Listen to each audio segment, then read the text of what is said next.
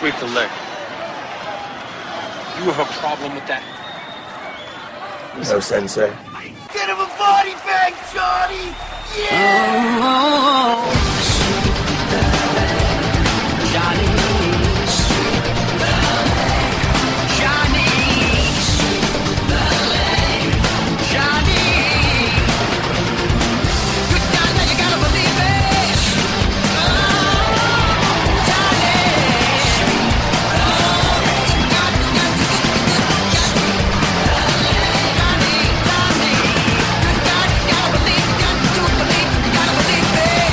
Welcome to Sweep the Leg Podcast. I'm your host with the most, Mike Macmasunas. How's everybody doing today? I am doing great. First of all, I just want to say thank you, everybody, for downloading last episode posted, which was Buried, with special guest star Jason. Even though I had some major audio problems on that episode, it has officially become the #1 downloaded episode. So again, thank you so much. Here's kind of what happened. We got together. I checked his mic, he checked my mic, everything sounded good. We ended the conversation. I went upstairs to take care of take care of my girls. I come downstairs, I start the editing process, and all of a sudden I start hearing my voice sounded like I was hitting the microphone with my fist or something. It was unbelievable. So needless to say, I thought I would check to see if Jason had a different copy that I could use, because when you're recording, the other person's usually recording as a backup. But unfortunately, he got busy and I wasn't able to get a hold of him, because normally I would have edited the episode and uploaded it that Friday night. But I waited until Sunday just to see if I could get his copy to make sure everything was fine.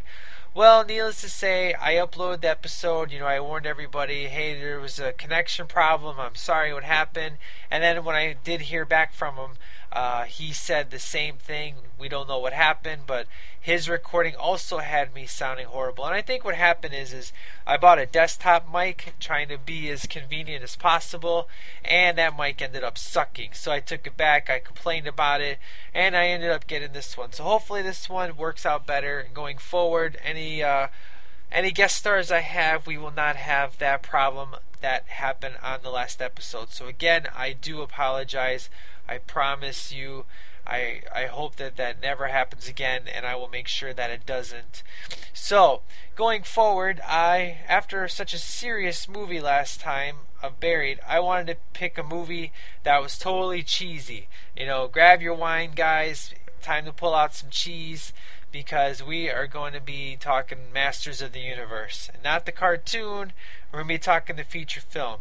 And, man, this movie is total cheese. It's one of those so bad it's so good. And I will definitely get into that in a moment. But before I do, I want to talk, not a lot, just because I recently talked it on Friday and today's Wednesday. But I have some new movie and music news that I want to get into. So let's go ahead and get into that real quick.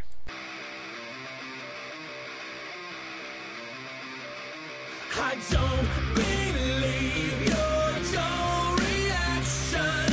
What we need to call to action. Display it in your coldest caption. What we need to call to action.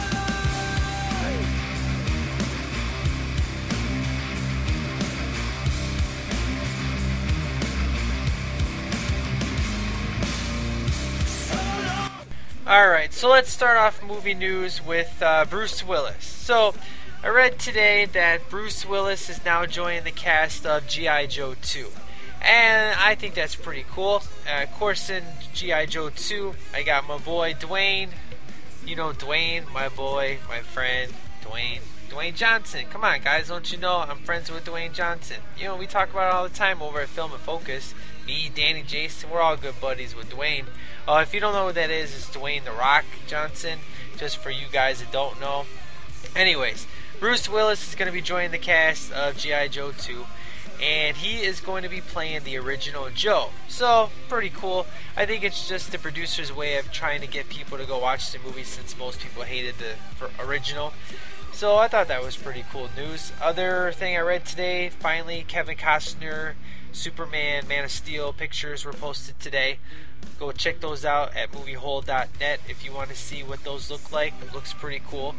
The other thing I have is Resident Evil. Okay, so I know a lot of people don't like the Resident Evil movies, but if you happen to like those movies, the new one coming out is going to be Resident Evil Retribution. It's still going to have Mila Jovovich in it. Paul Anderson is back. And basically, it's going to be taking place, picks up right after where the last one left off. So for anybody that does actually like those movies, that's some interesting tidbit for you, that they are in fact going ahead with the sequel. Mila Jovovich is back. Everybody should be coming back that left off at the end of the movie. And the same director, Paul Anderson, is back as well. So in music news, I like Kid and Play. I enjoyed House Party a lot. It was a bunch of good times. I really enjoyed their music and stuff. Kid evidently got arrested today for DUI. Do not drink and drive, people. Even when you are a celebrity, you are still going to get arrested. So that's pretty much all I had this week in regards to movie and music news. Kind of cool fact for me is, if you are a Skillet fan, yesterday I'm in the fan club. They call it Panheads. And I got to order tickets to the concert. And even if you don't like Skillet, this is a pretty interesting story. I ordered the tickets yesterday because at 3 o'clock is when the fan club put it up for sale, where you click on the special link and you're supposed to be ordering tickets before they go on sale to the rest of the public, which happens on Friday. And I did my little reserve thing, and the most they'll let you do is 4 tickets. So I tried to trick the system. I tried to delete one, add 2 more, that kind of thing. Nope, it was stuck on the 4. So it had the 4 in place, which was H4 through 7. I'm like, well, my wife's going, I'm going, my daughter's going, and my nephew is going, but he wanted to bring his girlfriend. I'm like, man, I really need 5 tickets. So what my wife and me decided to do is we'll order 4 tickets, and then we'll order 2 more. That way I have enough for my daughter to go. Basically no one has to stay home, and the next ticket we'll just find somebody to go along with. Which, of course, my other niece is a diehard fan, and she was so excited, so she's going to go. Total price was $32 a ticket. Now, keep in mind, in which $32, that's a really good price. I am going to sit dead center in 8th row. And I'm telling you guys, 8th row, dead center, that's flipping good seats, don't you think? I really think it's good seats. I'm hoping it's good. Plus, Skillet has a gigantic stage. And if you didn't know already, Skillet is a pyro band where all their songs, they have some effects going on with fire. So I'm going to be feeling that fire. I'm super, super excited. What's funny, though, is after, I ordered my 4 set, so I immediately pull up a new session so I could order the other 2 tickets. Well, the funny thing is that my first set was in H. The next set that I could reserve was F. Now, doesn't F come before H? So the tickets I ordered second are actually better seats than the seats I ordered originally, which I thought was hilarious. Now, my wife and me were saying, well, A, B, C, D, E, F, G, H, what happened to G? Did that row just miraculously disappear? So I called the theater today. They said, yeah, see, with that pre-sale, we only give them so much access. They don't have every single aisle available. So they were only able to do H and F in regards to front row. So I was like, interesting. That's, so basically the people I'm going with, they're going to have to sit a row in front of me. But what my wife and me were talking about, which we thought was kind of funny, is the people that sit in front of us, we're in H, and the people that are sitting in G, we're going to ask them, say, hey, those 2 people in F that are in front of you are actually part of our party. We would like to trade you tickets. What person is going to say, so you want to trade me from the row that I'm in, which is 7th, to 6th? Yeah, I will do that because I want them to sit with me. So I'm hoping that it all goes well and these people will say, yeah, sure, I will definitely switch.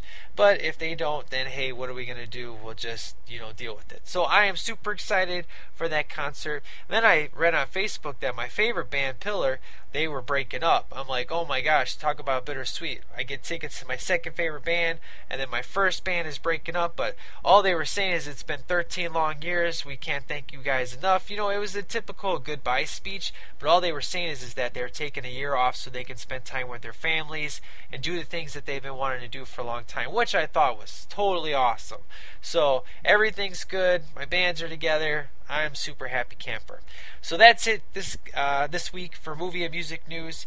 Let's go ahead and get into the review of Masters of the Universe. At the far end of the universe, there is a planet ruled by a being of utter evil.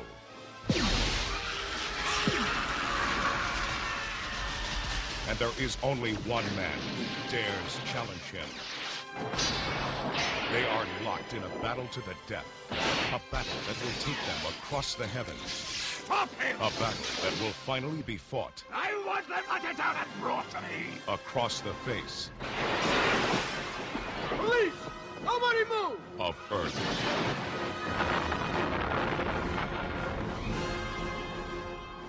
I think I'm gonna need some backup. Can you show us the way? No.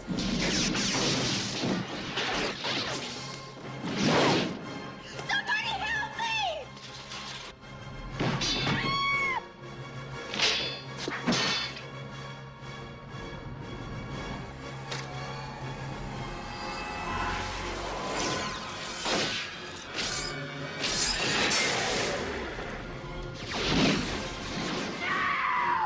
Julie! From a distant galaxy, they have come to Earth. Dolph Lundgren as He-Man. Frank Langella as Skeletor. Only they have the powers to be Masters of the Universe. Live the adventure.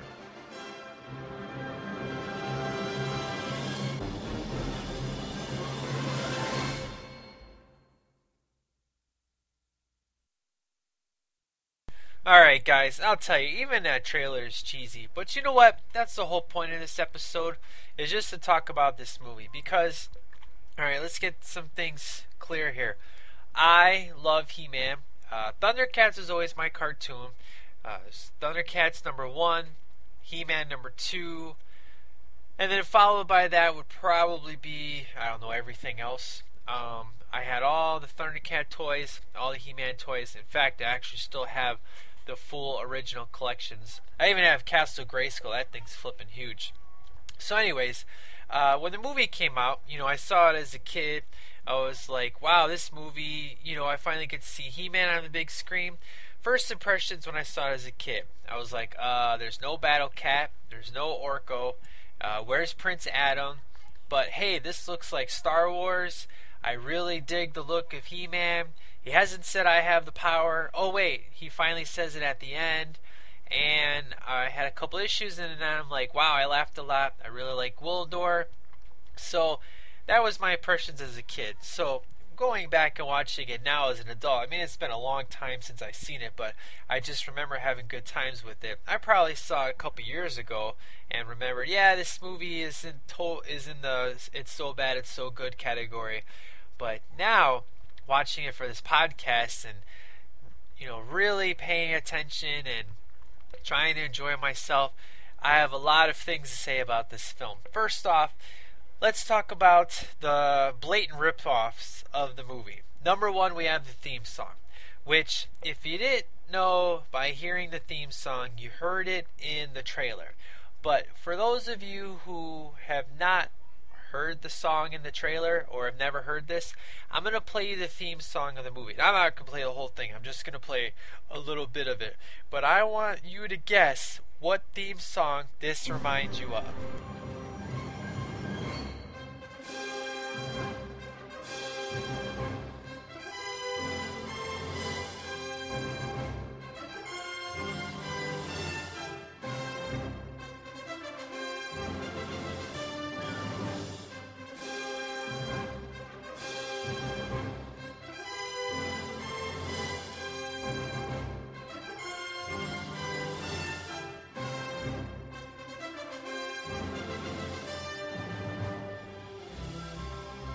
Alright, so, did you hear the song that I was thinking of?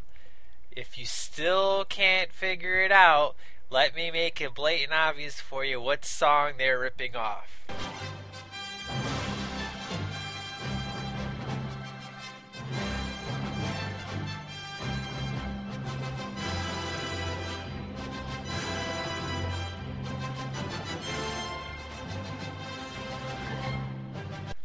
Now, unless you've been living under a rock and you have no idea what song that is, that would be the Superman theme. Now, don't get me wrong, it's not like I'm complaining that they're ripping off the song. I actually like the fact they're ripping off the song. This movie is a big homage to a lot of different things. Now, I really dig the music in this film because the composer is none other than Bill Conti, one of my all-time favorite composers. If you don't know who that is, think The Karate Kid, okay? Yes, that guy. That is the one that did the soundtrack to this film. Why in the fact did he steal the Superman theme song? I have no idea. But the music that came out of this film after that, I forgive him because it was flipping awesome. I'll play you some of the music I'm talking about. The biggest thing I'm talking about though is the key.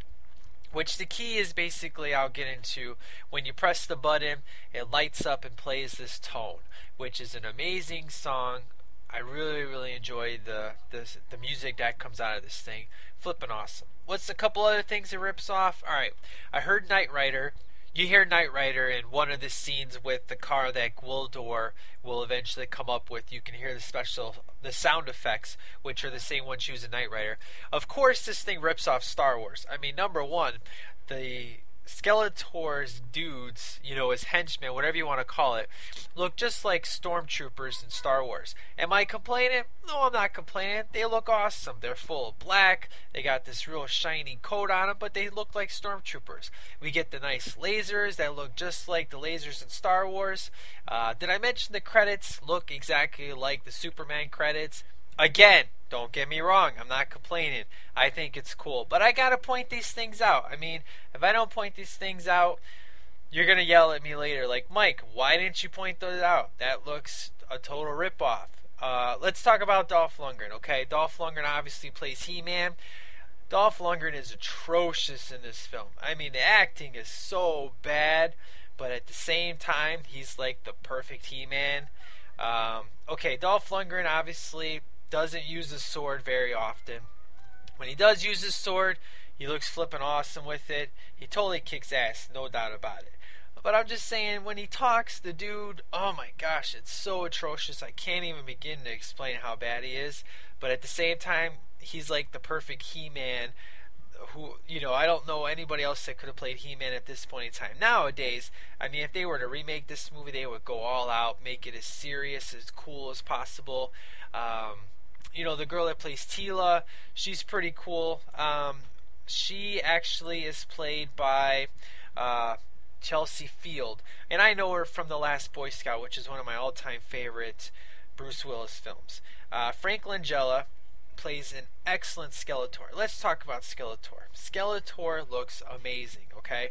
Skeletor's face looks awesome. When he comes walking in, you're thinking Darth Vader right off the bat, but he makes Darth Vader look like a wimp. I mean, Skeletor looks amazing. You should watch the movie just to see what he looks like. Frank Langella, the only other I know of him, I haven't seen him in a lot of different things. The last movie I saw him in was Superman Returns. He played Perry White. Let's talk about Meg Foster. Now, Meg Foster plays Evil Lyn. Evil Lyn, if you don't know, is kind of the, Skeletor's woman or the person below Skeletor. They did keep that. She looks cool. Her eyes are always freaky. Think Best of the Best 2, if you've ever seen that. She plays Eric Roberts' girlfriend. She looks freaky in that movie, and she looks freaky in this movie. It's just the way her eyes are made. She's also in John Carpenter's They Live. She looks awesome as Evil Lyn. She does a very good job as Evil Lyn. Let's talk about Courtney Cox. This is Courtney Cox's first film. She plays Julie. Now, just so you know, He-Man takes place on Eternia in the very beginning of the film. Basically, it starts off showing you that Skeletor has seized control over Castle Grayskull, And the way he's able to do that is he has this key. It's what they call a cosmic key. And it helps to, I don't know if you want to call it time travel, but you can travel anywhere you want in the galaxy. And that's how he was able to basically get into Castle Grayskull, is he uses his key and takes everybody by surprise, him and his henchmen. And the beginning of the film looks great. The special effects look great. When you first see He-Man, he's got like this red cape on him, looking cool. Skeletor's got this real cool holograph looking thing where you see like his face and then his body. It's like this really cool three-dimensional look. He looks amazing. We see Man-at-Arms, which Man-at-Arms is played by John Cypher. I'm not really familiar with too much of his movies, but he was really, really good as Man-at-Arms. Really believed him. Obviously, I mentioned Teela, and if you know the cartoon, you know that those two are pretty much the buds of He-Man. They're kind of like his servants, so to speak, but not really his servants. It's like, He-Man's the general, and those are the guys below him, kind of thing. The character introduced in the film is Gwildor, played by Billy Bartley. Now, if you don't know who Billy Bartley is, he is basically, think Willow. He's a very small actor. So think Willow, think UHF, think Legend. That's the actor that plays Gwildor. Now, Gwildor, he's kind of a mix between a very big Gizmo kind of thing and an Ewok. Very cool looking, absolutely hilarious character. I mean, he's definitely the comic relief of the film. He's the inventor of the Cosmic Key. And when He-Man and Man-at-Arms and Teela find Gwildor, that's when Gwildor says, I can help you get into the castle, because Skeletor's basically captured the sorceress. And Gwildor says, look, I have the original key. We can use it to get into Castle Grayskull, and that's kind of what sets up the big action scene that we're going to get next. And they do get into Castle Grayskull. And Castle Grayskull looks amazing. I mean, we're talking Marble City here. Looks great. Here's kind of the thing I think they did with this film. They said, this is the amount of money you have. You can use this much to make it in Eternia. They ran out of money and said, we have to film everything else on Earth because we just can't afford to make the rest of this movie in Eternia. And that's what I think honestly happened. And you know what? A lot of people don't like the fact that this takes place on Earth. I actually dig it. It's kind of like Star Wars comes to Earth is what this film is. Like I said, this movie is like an homage to like all those movies out there, like Superman and Star Wars, like I was saying.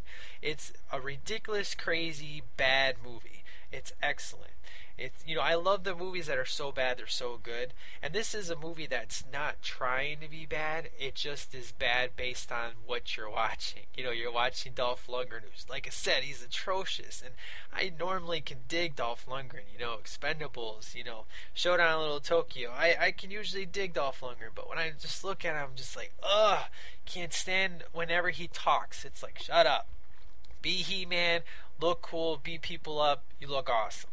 So anyways, the reason why they go to Earth is that they open up, they're getting shot at, and they just know, there's hundreds and hundreds of Skeletor's dudes just shooting at them. They know they don't have a chance, so they gotta open up a key. They gotta go somewhere. So Gwildor types in crap, and the Cosmic Key opens the portal to Earth. And of course, by doing that, the Cosmic Key gets lost. And they are searching for it because they have no idea where it landed.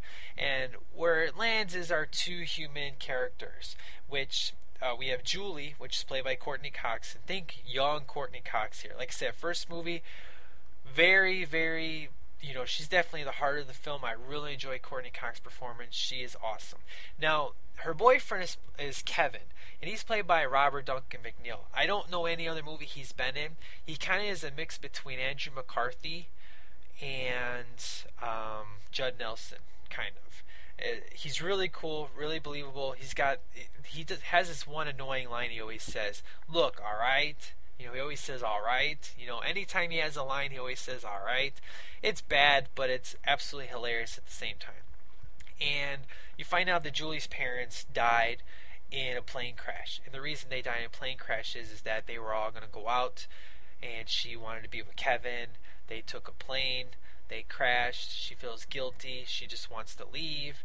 And she's about ready to say bye to Kevin. And that's when they come across the Cosmic Key.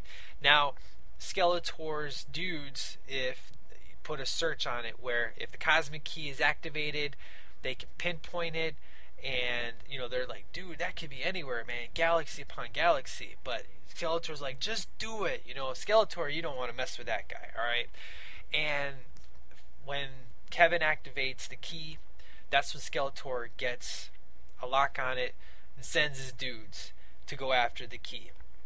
And some real good, funny stuff will come up next, which I'm going to play you this one clip, which every time I hear it, I die laughing. But before that happens, before I play the clip, I just want to set this up. The guys that Skeletor sends is Beastman, which love Beastman from the cartoon, and this guy looks like a humongous werewolf. Think Arnold, not Arnold Schwarzenegger, but just think of a bodybuilder as a werewolf. That's what Beastman looks like. Then we get Blade, and no, I'm not talking the Marvel Blade. We get some white dude with a shaved head, with the patch over his eye. Looks really cool. Is he in the cartoon? He is not in the cartoon. Then we get Sarad, which, I don't know. Think Predator. I mean, the movie rips off Predator, the way he looks and everything. The costumes look amazing in this film. Like I said, they spent the money on the way building the Eternius set, the costumes, the special effects. They ran out of money. I mean, they only had $22 million, and back then that wasn't a lot. Unfortunately, the movie only made like $17 million, so it was definitely considered a total loss. But the bad guys look awesome, no doubt about it. So they are sent to go after the key. They come in contact with where Kevin and Julie are at, which they're at the high school. He wants to do a sound check. He's a musician. He thinks he's a bad musician. He's a keyboard player. And he wants to do a sound check real quick before he takes Julie to her, to say goodbye.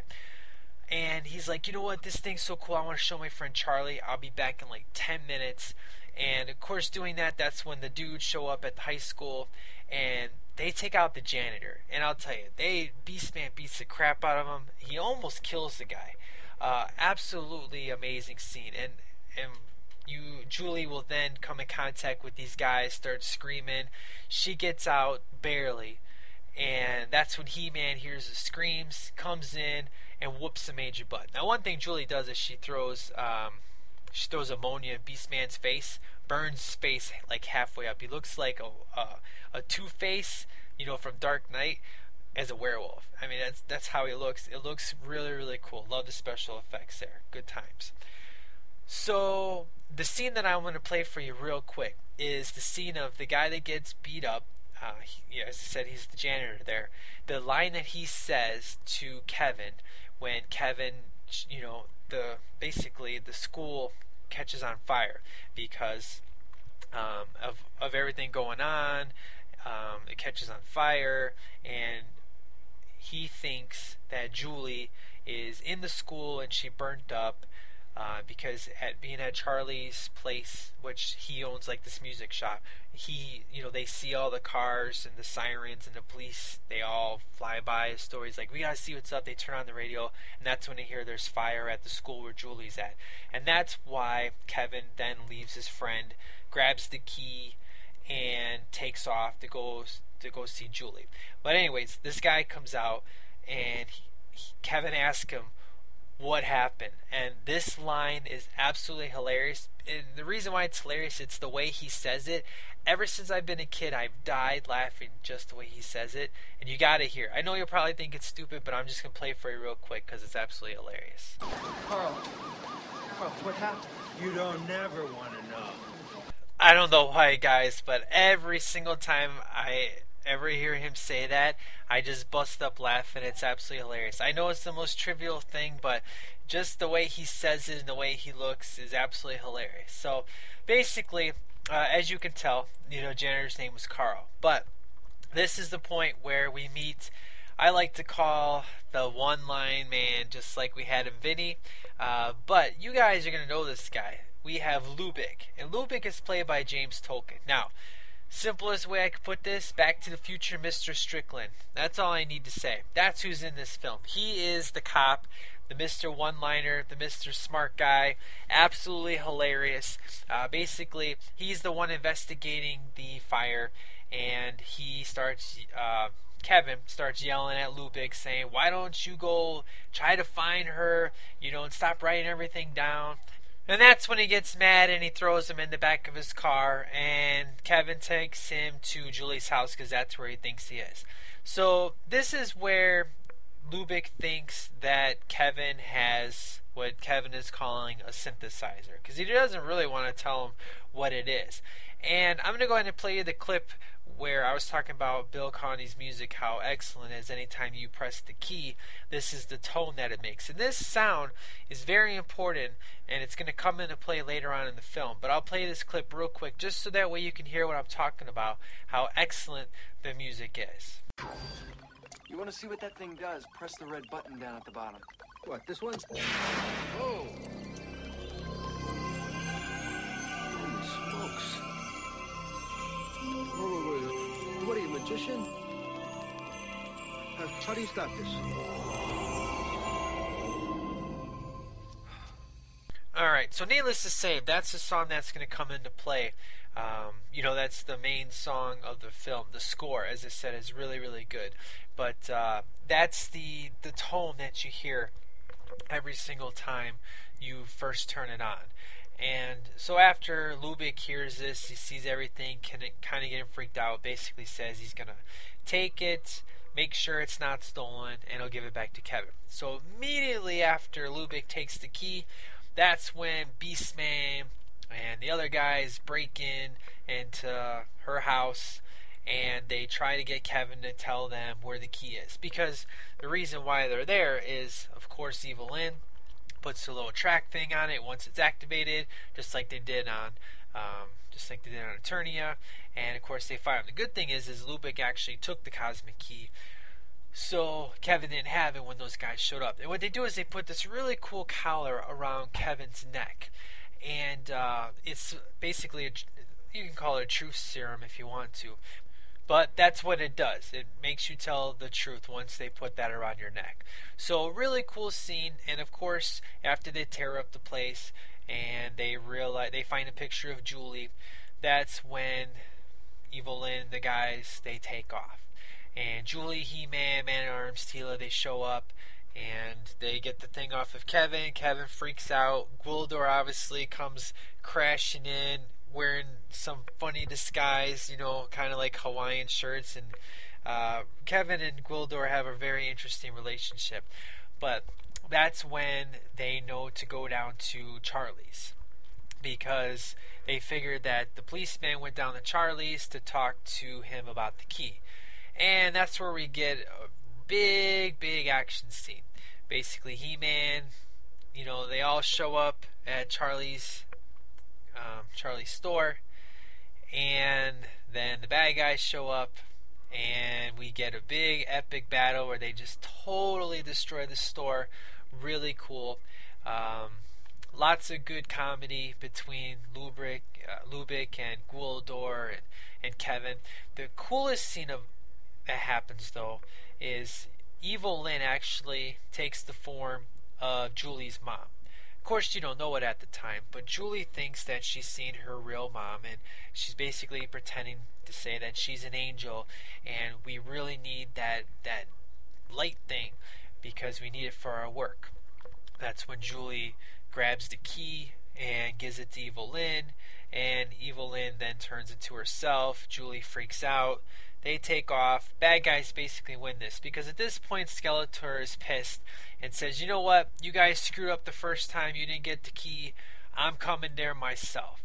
And when Skeletor shows up and all of his goons show up, that's when He-Man rolls in action and starts to kick some butt. He-Man gets on this like hoverboard type of thing, and oh man, it's bad, real bad, the special effects. I mean, Dolph Lundgren looks really cool on it, but the black screen or blue screen, whatever you want to call it, whatever kind of screen they use, looks god-awful. I mean, you could totally tell. It's like one of those things where you're watching a TV show and someone's in a car driving, and you could totally see in the background it's just like a little film strip. That's kind of how it looked when Dolph Lundgren was on these like hoverboard type of things to take out dudes. I mean, it looked really, really atrocious.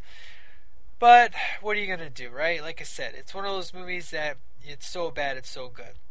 So, needless to say, once He-Man, you're thinking he's going to win, he's taking out all the dudes, and that's when Skeletor basically tells him that if he does not surrender and come back with him to Eternia and be a slave, he is going to kill everybody, all of his friends, Teela, Man-at-Arms, Kevin, Julie, Gwildor, everything. And He-Man, being the great human that he is, says, you know what, I will definitely do it, you let them go, and I will be your slave. And needless to say, that's when He-Man goes back to Eternia with them. Now, before this happens, Skeletor does something real nasty. He throws this electricity at Julie's leg, and what he does is he puts like this poison in her. It's like this real nasty, round, brown, mucus, disgusting looking thing. Oh man, that special effect, that was flippin' awesome. And basically they're all stuck there. The reason why they're stuck there is that even though Gwildor has the keys are all messed up from people playing around with it, being in the battle. It's just completely jacked up. And they know, Gwildor's like, dude, there ain't no way that we're getting home. And Kevin's like, why is that? He goes, well, it had its own special tone, and that's when he starts explaining that music is all part of the galaxy. And when Kevin tells him, I think I know how it goes. And of course he wants to whistle it, but the place that they're at, there's this speaker that's playing music, and Teela shoots the speaker, which is flippin' hilarious. And when he starts to whistle it, that's when Gwildor's like, yeah, that's it, which is the tone that, the sound clip I just played you a little bit ago. That's basically playing that tone is going to get them home. And you're wondering, well, how are they going to do that? Well, they're able to do that because Gwildor needs three things. Two things I've never even heard of on planet Earth, which obviously they made up for the film, which so happens Teela has and Man-at-Arms has. The other thing they need is what we would call a keyboard. Really, really cool scene. And as they're getting it all together, ready to go, and keep in mind, Julie, due to this infection she has in her leg, if they don't get to Eternia and the sorceress heals her, Julie will die, because obviously they're not from Earth, so whatever poison they put in you, obviously we would not have a remedy, a cure for that. So obviously Kevin and Julie have to go to Eternia with everybody else. Well, the funny part is Lubick actually shows up to try to take him out with his gun, and he in turn goes to Eternia with all of them after the after Kevin puts in the tones. Which, putting in the tones, takes them to Eternia, and we get to the climax of the film, where He-Man, by the way, He-Man's being tortured at this point. He's being hit with this whip-looking, it's a laser whip. Real cool-looking special effect. Again, they're on Eternia, so anything on Eternia looks awesome. That's where they spent most of the money at. But He-Man's able to break free, and finally, when he gets to his sword, because Skeletor obviously has his sword, he has it locked up. Once He-Man gets his sword, we finally hear, after like an hour and 10 minutes, I have the power. The famous thing that when He-Man, as Prince Adam would say, I have the power, that's when he would turn into He-Man, throw his sword at Cringer, and Cringer becomes Battle Cat. Obviously we don't have Battle Cat, obviously we don't have Prince Adam. We get the next best thing, where Dolph Lundgren picks up the sword and says, I have the power. So this is where we get the epic battle between He-Man and Skeletor. Now, Skeletor is basically, at this point, open up an eye that makes him, I don't know what the hell happened, but he basically turns into this gold-looking, he almost looks like Shao Kahn from Mortal Kombat, but as Skeletor. The gold looks amazing, looks really cool. I don't know how it happened, but it just did. He did some spell or some crap, I don't know. It's all kind of fuzzy, the plot in that aspect. But anyways, He-Man and Skeletor, they go at it, they battle, real cool. And obviously Skeletor, he loses. He basically falls down this pit. Think Emperor in Return of the Jedi, where, you know, Darth Vader picked up the Emperor, threw him down that little cavern, black hole type of thing. Same effect, but look worse. Skeletor is going in slow motion. The screen looks horrible. But anyways, it's good. It's good, cheesy fun. And of course, they all, you know, He-Man's all nasty looking. He's all got blood and scratches on his face, and he's all sweaty. And they're all like, victory, victory. And Dolph Lundgren's like, victory. I mean, again, acting's atrocious, but, you know, it's funny. The next scene, they're all cleaned up. I mean, He-Man is real cleaned up. The dude looks like he took a shower. He got his blood all gone. He looks like nothing ever happened to him. And that's when the Sorceress is back to normal, because what happened is with Skeletor taking over Castle Grayskull, the Sorceress started to wither away, and she got real old and crusty looking, and her face looked like it was going to fall off, so she was back to normal. And obviously they healed Julie, you know, Sorcerer did, and the Sorceress gives Julie this little blue, think the My Science Project looking thing, but it's a real tiny looking ball that just fits in your hand. Real cool looking thing. I mean, you could probably pick up one at Spencer's or something like that. And it's their way back home. And of course, everybody says their goodbye. Now, Lubick actually stays back because he's like, I got a castle, I got a girl, you know, my life's good. Well, just as they're about ready to go back to Earth, Julie starts screaming, wait, take me back to where my parents were still alive.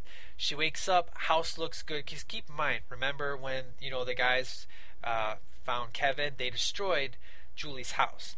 Her house is back to normal, everything looks good, she wakes up, her parents are alive, tells them how much she loves them, and begs them not to go on the plane. They don't want to listen. She grabs her keys, runs out, absolutely hilarious. You know, of course, her parents are going to kill her later.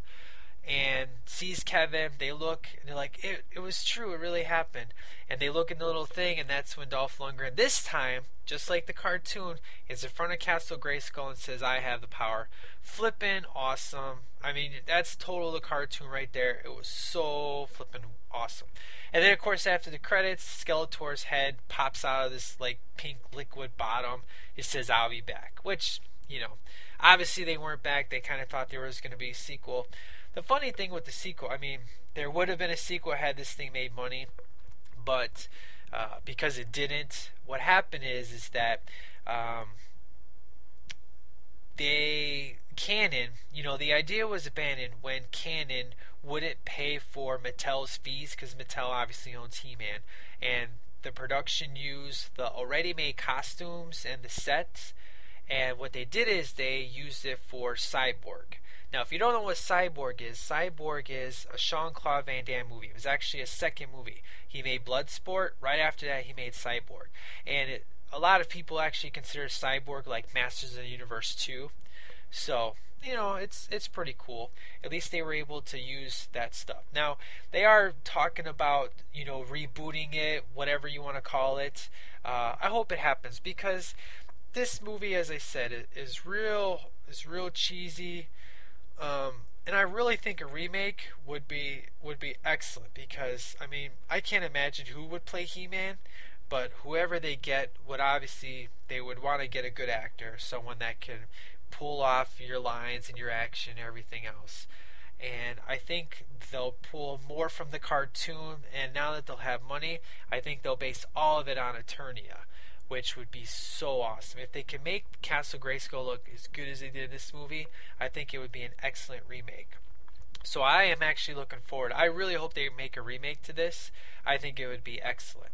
So that's pretty much my review of Masters of the Universe. Now I'm going to give this thing 2 scores. If you have never seen this film ever, you know, let's just say you never watched the trailers, or you never even knew it was a cartoon. You just, like, you looked at the cover, you thought it was cool, and you popped in and watched it. 2 stars. No way would it be any better than 2 stars. Maybe even 1.5 stars. Okay? Now, if you're, you know, a fanboy, you absolutely love the cartoon, you think the cartoon is excellent, you watch the film, probably the highest score you would give it is like 2.5, 3 stars.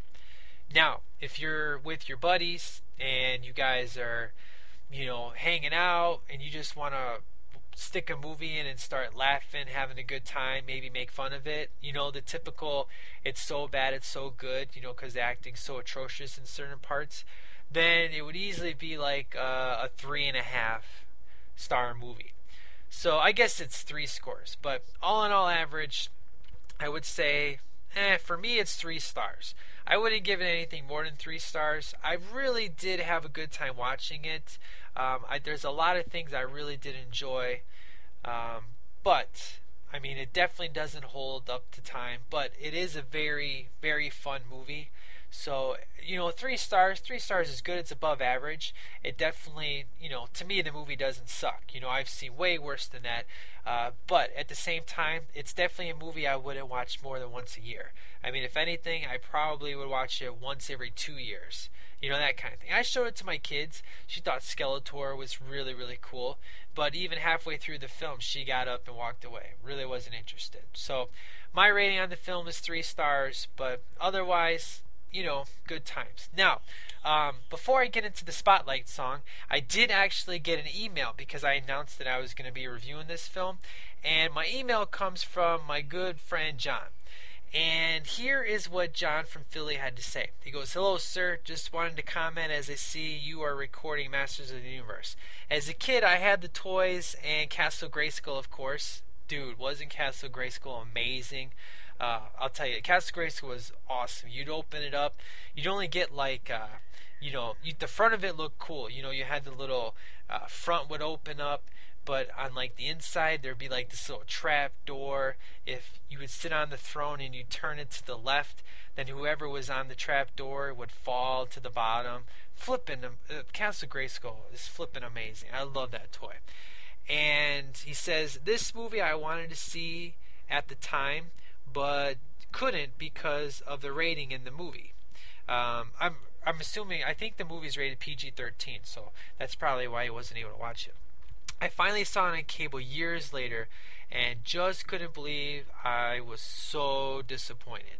And, sir, I could totally understand why you would be disappointed. Like I said, I know people that absolutely are diehard fans and can't stand this movie because, there's no Battle Cat, there's no Orko, there's no Ram Man. I mean, they could have easily pulled some of those villains and put them in this film, but, I'm not sure if they were trying to go for a realistic point of view or what. But, it is what it is. So, now, as I have watched this other times, I enjoy it for the cheese factor. Again, sir, I agree with you. Like I said, pull out your wine and let's have some cheese because that's what this movie is. It's a cheese fest. I so hope one day they remake it and have it the He-Man world and not ours. Again, fully agree, sir. As I was saying before, I would so want to see it on Eternia. I think it would totally, totally rock. Sincerely, John from Philly. So thank you, sir. Highly appreciate your email as always. Always good times to hear from you. And, you pretty much said all the points that I commented on already. So, excellent, excellent email there, sir. Now, let's get into the music spotlight. Now, this song that I'm going to play for you is kind of important to me.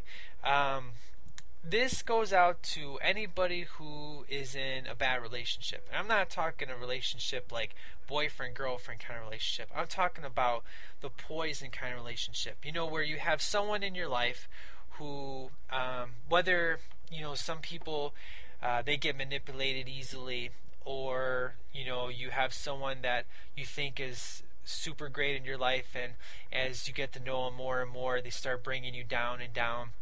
Sometimes you just don't know how to get rid of that person. They cause you more pain and suffering as the days go on. That's what this song is about. It's for all those people that are poison that you just need to get rid of out of your life, because if you don't, you're going to end up dead. And not necessarily dead in the physical sense, but just dead, whether it be emotionally, spiritually, whatever you want to call it. There's just those people that you don't know how to get rid of them, but eventually things will work out and you will. And the most important thing is to not blame yourself and to realize that all the stupid things they say, all the stupid things they do, it's them, it's not you. And the name of this song is called It's Not Me, It's You. And it's a brand new single that just got released to radio. It's absolutely awesome. And please check this song out. It is absolutely amazing.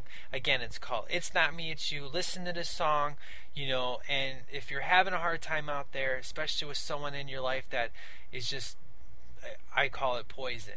They're just, you need to get rid of them. Do it. Get the strength to do it, because if you don't, you're going to pay for it later.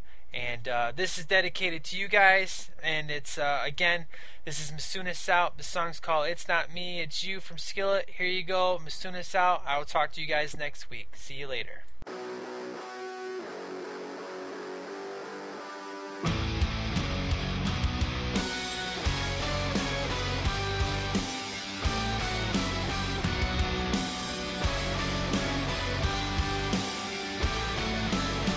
Let's get the story straight. You are a poison. You flooded through my veins. You left me broken. You tried to make me think that the blame was all on me with the pain you put me through. And now I know that it's not me, it's you. It's not me, it's you. Always has been you. All the lies and stupid things you say and do, it's you. It's not me, it's you.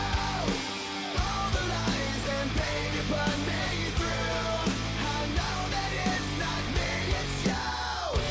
No, no. It's not me, it's you. No. So here we go again. The same fight we